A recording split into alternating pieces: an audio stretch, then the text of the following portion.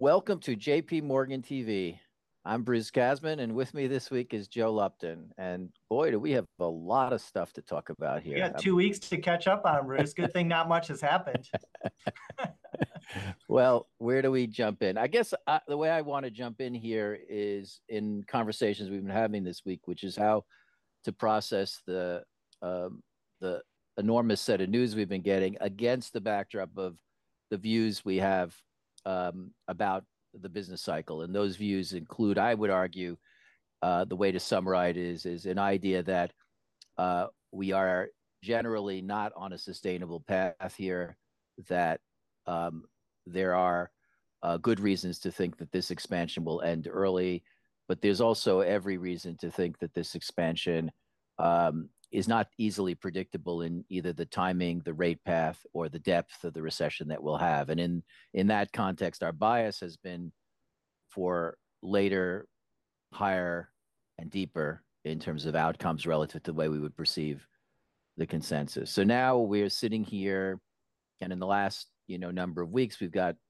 surprising news on growth, surprising news on inflation, surprising news, of course, from the financial markets and the banking system more generally. So I'll just leave it there, Joe, for you to pick up and however you want to enter into this fray. I think the real question that throws, I don't want to say a wrench in that, but certainly makes it a bit more complicated is timing, right? I mean, I think everything you laid out is right, and we've been talking about and debating in our conversations kind of a bookend of two scenarios.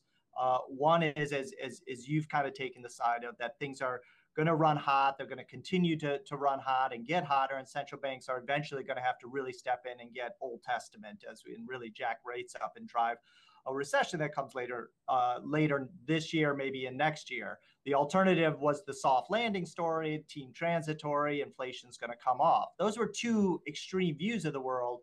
I think what we're seeing the last couple of weeks is that one thing that could be happening is that something breaks in the financial system, credit conditions are tightening, and that just drives maybe telescopes a bit more the scenario that you were talking about. We haven't changed our views, and if anything, the data, at least backward looking, though it may be, is pointing to much stronger growth in the first quarter.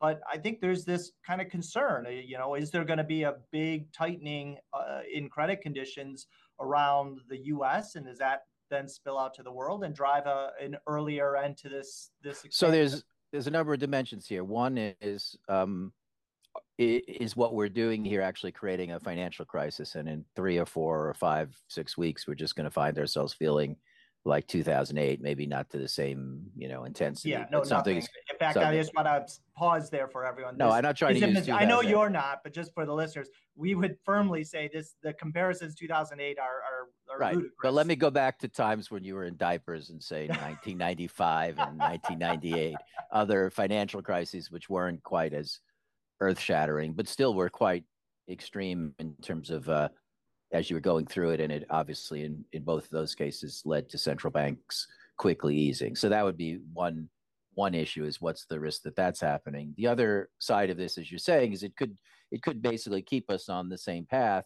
but with the idea that credit tightening does more of the work and central banks do less of the work, and we end up with the same outcome. And then that raises the interesting question of whether the event, if that's the way it plays out, is particularly U.S. centric in a way that if we were getting central bank tightening doing the job, that probably would be more synchronized and more broad based in terms of its nature.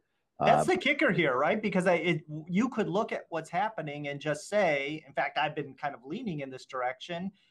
I think you have as well, which is that what we're seeing right now is just the kind of the unwritten path of how we're getting to our baseline, right? Our baseline was that we've tightened a lot. We're going to continue to tighten more. And eventually, by the time you get to this end of this year, you get a mild U.S. recession.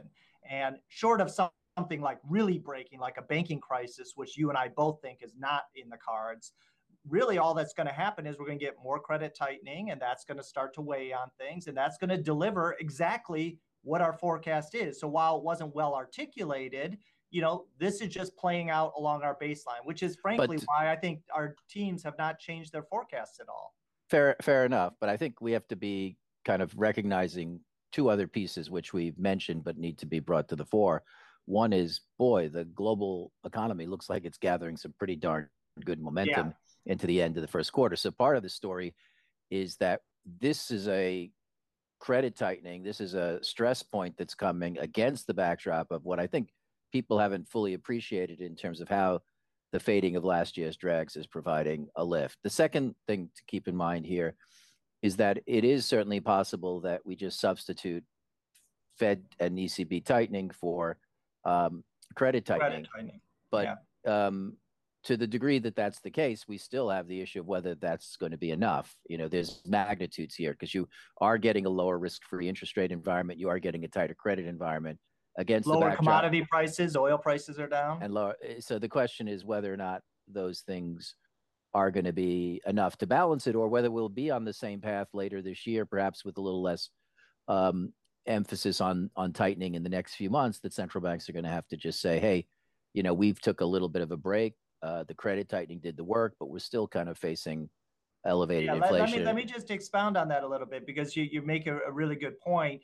When we talk about credit tightening, we talk about like there's just like one giant tightening of credit policy and credit standards, when in fact, I think for some people, credit conditions are easing a lot. We rattled them off just a second ago, in which case, maybe. Well, let's be careful. I think the price of credit for some borrowers is easing, and mortgage rates are coming down.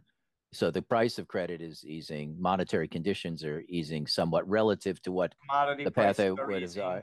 But credit conditions, I think, are tightening. I would distinguish credit conditions from monetary conditions, and the price of credit from the availability. Well, I think what you mean, credit standards are tightening. That's one aspect of broad credit conditions. This is a semantics debate, so let's not go down this path. But why not? There's credit standards, and then there's like the price of credit. And in some cases, the price of credit's coming down. I think credit standards are tightening. I think you're going to see tightening for the small and medium-sized banks for sure, more so than what we've already been seeing.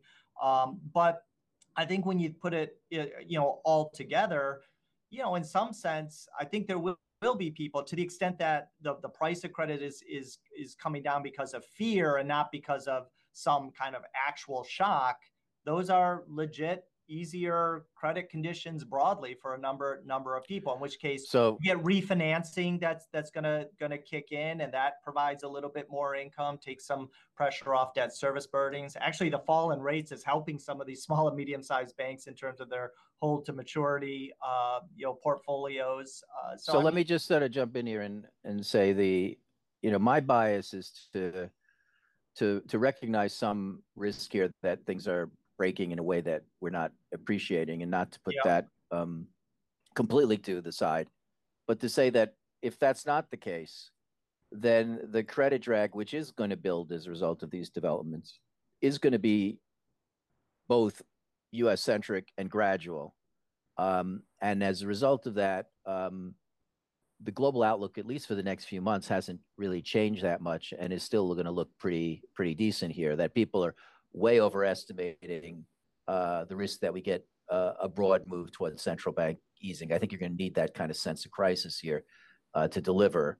And then to secondly say that while the credit tightening, while the inflation news that we've seen in the first part of this year, I think makes it harder for me to be as comfortable with the risks we might have put, even though they were low, on a soft landing, that I think the recession risks more generally have gone up a bit, and with still some decent amount of uncertainty as to whether or not we're done anytime soon on the tightening cycle. That's a lot. I think the one scenario that has kind of really taken it on the chin here is the soft landing scenario, right? And that should be important from a pricing of assets side, right? The point is we are going to have a recession, and we're feeling a lot more confident than we were, say, at the start of the year, when that soft landing scenario looked like it was maybe potentially possible, right? You're looking a little less. I was never really a big proponent of soft landing. No, but Bruce, I think we the team, we were revising up those odds, right? It was never our baseline. It was never my baseline, but it seemed like the odds were increasing, and those if we look at what we're doing with our sense of these scenarios and the probabilities, that's what we're taking from. We're taking away from the soft landing, and then we're sprinkling a little bit to the near-term recession, something breaks. We're sprinkling a little bit to the, hey, things are running hot and the Fed may have to go up to 6% or more. And both of those are recessions, and they should. But let's address the relative performance issue, because it certainly matters for things like the dollar here. How much of this feels like it's going to be a U.S. event, especially given the fact that even in the path we thought we were on, the momentum lifting in China is clearly dominating everything else in terms of momentum in the first quarter, and that we thought Europe would be lifting as well. And if you put on top of that some reasonable expectations that the Asian weakness in tech and industry more generally going to turn, that this is going to be an event that's going to reinforce the idea that the U.S. may not be in recession anytime soon, but it's going to underperform, and with that, the dollar comes under downward pressure. What do you think about that? I think that's a fair characterization. I would also point out it's a fair characterization of what our baseline was going all the way back to November, right? A U.S. mild recession with Europe continuing to grow and China reopening. That got amplified, and you could argue that this kind of banking potential small medium sized banking sector shock is going to amplify it even more. So you're 100% right, but the qualitatively, it's our baseline story. Right. And if that's right, now I will say, and maybe this is a place to pivot and just get back to the knitting of the data flow. There's no doubt the flash PMIs were very strong. We were looking for them to be flat this week. They ended up going up, I don't know, 2 points. 2.1 points. That's that's a big move. It was heavy service. It was heavy U.S. and Europe, but nonetheless, it was a strong report and points to strong growth, and that's all very encouraging. I will say what's coming back onto the scene of something that worries me a little bit is Asian manufacturing. It seemed like things were starting to turn around, but some of the data this week was ugly. Japan, Taiwan, Korea 10-day exports, those are all things that it looked like they're kind of falling off, and that tech story coming back to earth looks like it's playing a part of the role there. A lot of moving parts in Asia right now, so it's kind of hard to read. I mean, I agree the numbers are disappointing, and I think the basic message you're getting is you're not getting a quick and powerful pass through of China lift into Asia. So I think you have to take on the good side. I think you're going to see services. Travel is going gangbusters. Yeah, and you're also seeing services pick up just because the domestic economies they're not having the reopening China has, but they're in the midst of a normalization. You saw that in the services PMI in Japan overnight. But yeah, I think if I were to say, just to round out the good side, and I know I'm going to sound like kind of a two-handed economist here. Yes, there's kind of concerns around some of the readings out of Asia this week, but that other area that we were really concerned about was CapEx, and that looked like it was stalling. If you go back a month ago, we were talking about global CapEx stalling, and our CapEx nowcasts are looking weak. That's been revised away, and actually this week's CapEx nowcaster took another step up, and it looks like global CapEx is kind of holding in at about 2, 3, maybe even 4%. Those are middling to solid gains in a world where we thought things were going to be weak. So I just wonder. Demand's holding in, I feel okay. I wonder a little bit on that series whether we're doing a good job translating a number of components that are nominal into real. Most of the indicators we've got have been estimated over a long period where capital goods pricing has been basically flat to down. I don't know whether that's a bias, but we'll find out. Been doing a good job over the past year, but fair enough. We'll see. But anyway, I think you're right. Asian industries on the soft side, notwithstanding that we got a decent set of readings on export orders for February in Taiwan and the March export orders in the Japanese particularly PMI. Capital goods, which is feeding into the CapEx side of things.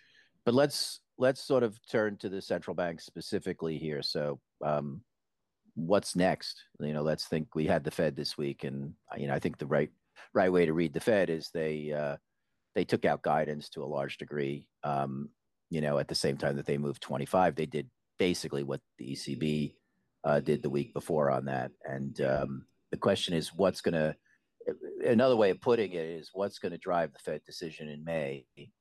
in a world in which we're not looking for crisis and we're not looking for break into recession. So as we look at this thing in a more marginal sort of set of inputs on growth, inflation, and financial markets, Well, what does the Fed have to do to continue to tighten here? Or what would it take to get the Fed to stop here?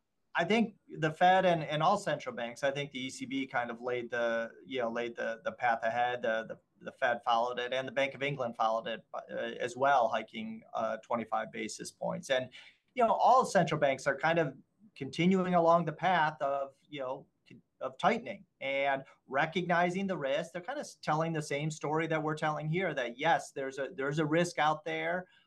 We need to be mindful that some of this tightening is an intended consequence of what we're trying to do in terms of slow things down, but we're going to manage the potential shocks and something breaking. We'll keep an eye on that. But for now, we're looking at the macro policy, and we're kind of maintaining that separation principle, thinking on the financial stability side, we've got macroprudential, regulatory, lender of last resort tools to deal with that.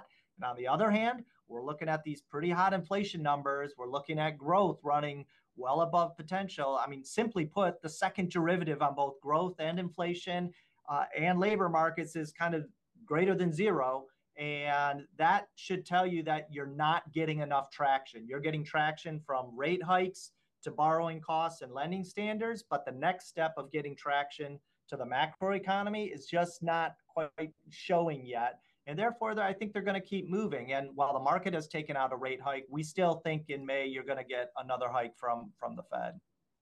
Yeah, I'd be a little bit more balanced there, which is to say, I think that all of the stuff on the macro side, unless it decisively weakens, would keep them leaning. But I think if we're still sitting in a world where they feel as much uncertainty about stress in the financial system, banking sector specifically, I think it becomes a close call what they do in May. Yeah, no, I would definitely agree with that. I mean, I'm kind of assuming that we see a continuation of really what we're getting this week, which is a bit of a fading and a step down of some of the we have to see some sense that this is turning into a macro story of credit tightening rather than a continued. You mean to get them to pause or change? No, to get them to tighten, I think it has to turn into a macro story about measuring a credit tightening against the backdrop of the data, as opposed to still a lot of uncertainties about whether this thing is under control or not in terms of stress. And we'll see how that plays itself out. I guess the last thing we should do is just point to what we have up next week. We've got European inflation. I think we have the PMIs out, or not the following week. Do we get I think that's the following week. Yeah, I would just point out we did have Japan inflation today, which was hot. Surprise, surprise, everywhere around the world, inflation's running hot. And next week, as you noted, we'll be getting an inflation print. We're looking for yet another hot reading there, 0.5, I think, on the core. That's after 0.7 the month before. So, I mean, your inflation is just, running like crazy. Yeah, and the interesting thing is they're having a greater downward pressure on headline because of the unwind of the energy price. So in a sense, you're getting the growth benefit of inflation falling off, but not the relief on the central bank side because the core is staying very hot. The other piece of data that we get that's, I think, going to be interesting, catch people's attention is real PCE. And we are looking for a contraction. I was after some strong readings, so I guess that's why you're laughing, which is fair. But we're looking for it to be down 1/10. The good sector. Right, but if we get that. I know, we're still running like 4%. 4.25% on first quarter consumption. Is it 4.25% now? Okay, wow. Yeah, which is pretty gangbuster. It's the 1/10 off of the February gain, which I think was a percent, if I'm not mistaken, in real terms. It's just not a weak reading. No, that's right. We'll see there, and I guess that's enough for today. There's plenty going on, and there's plenty to worry about and think about here. But we'll leave it there, and thanks everybody for listening, and hope we can continue this conversation next week again on JP Morgan TV. Thank you.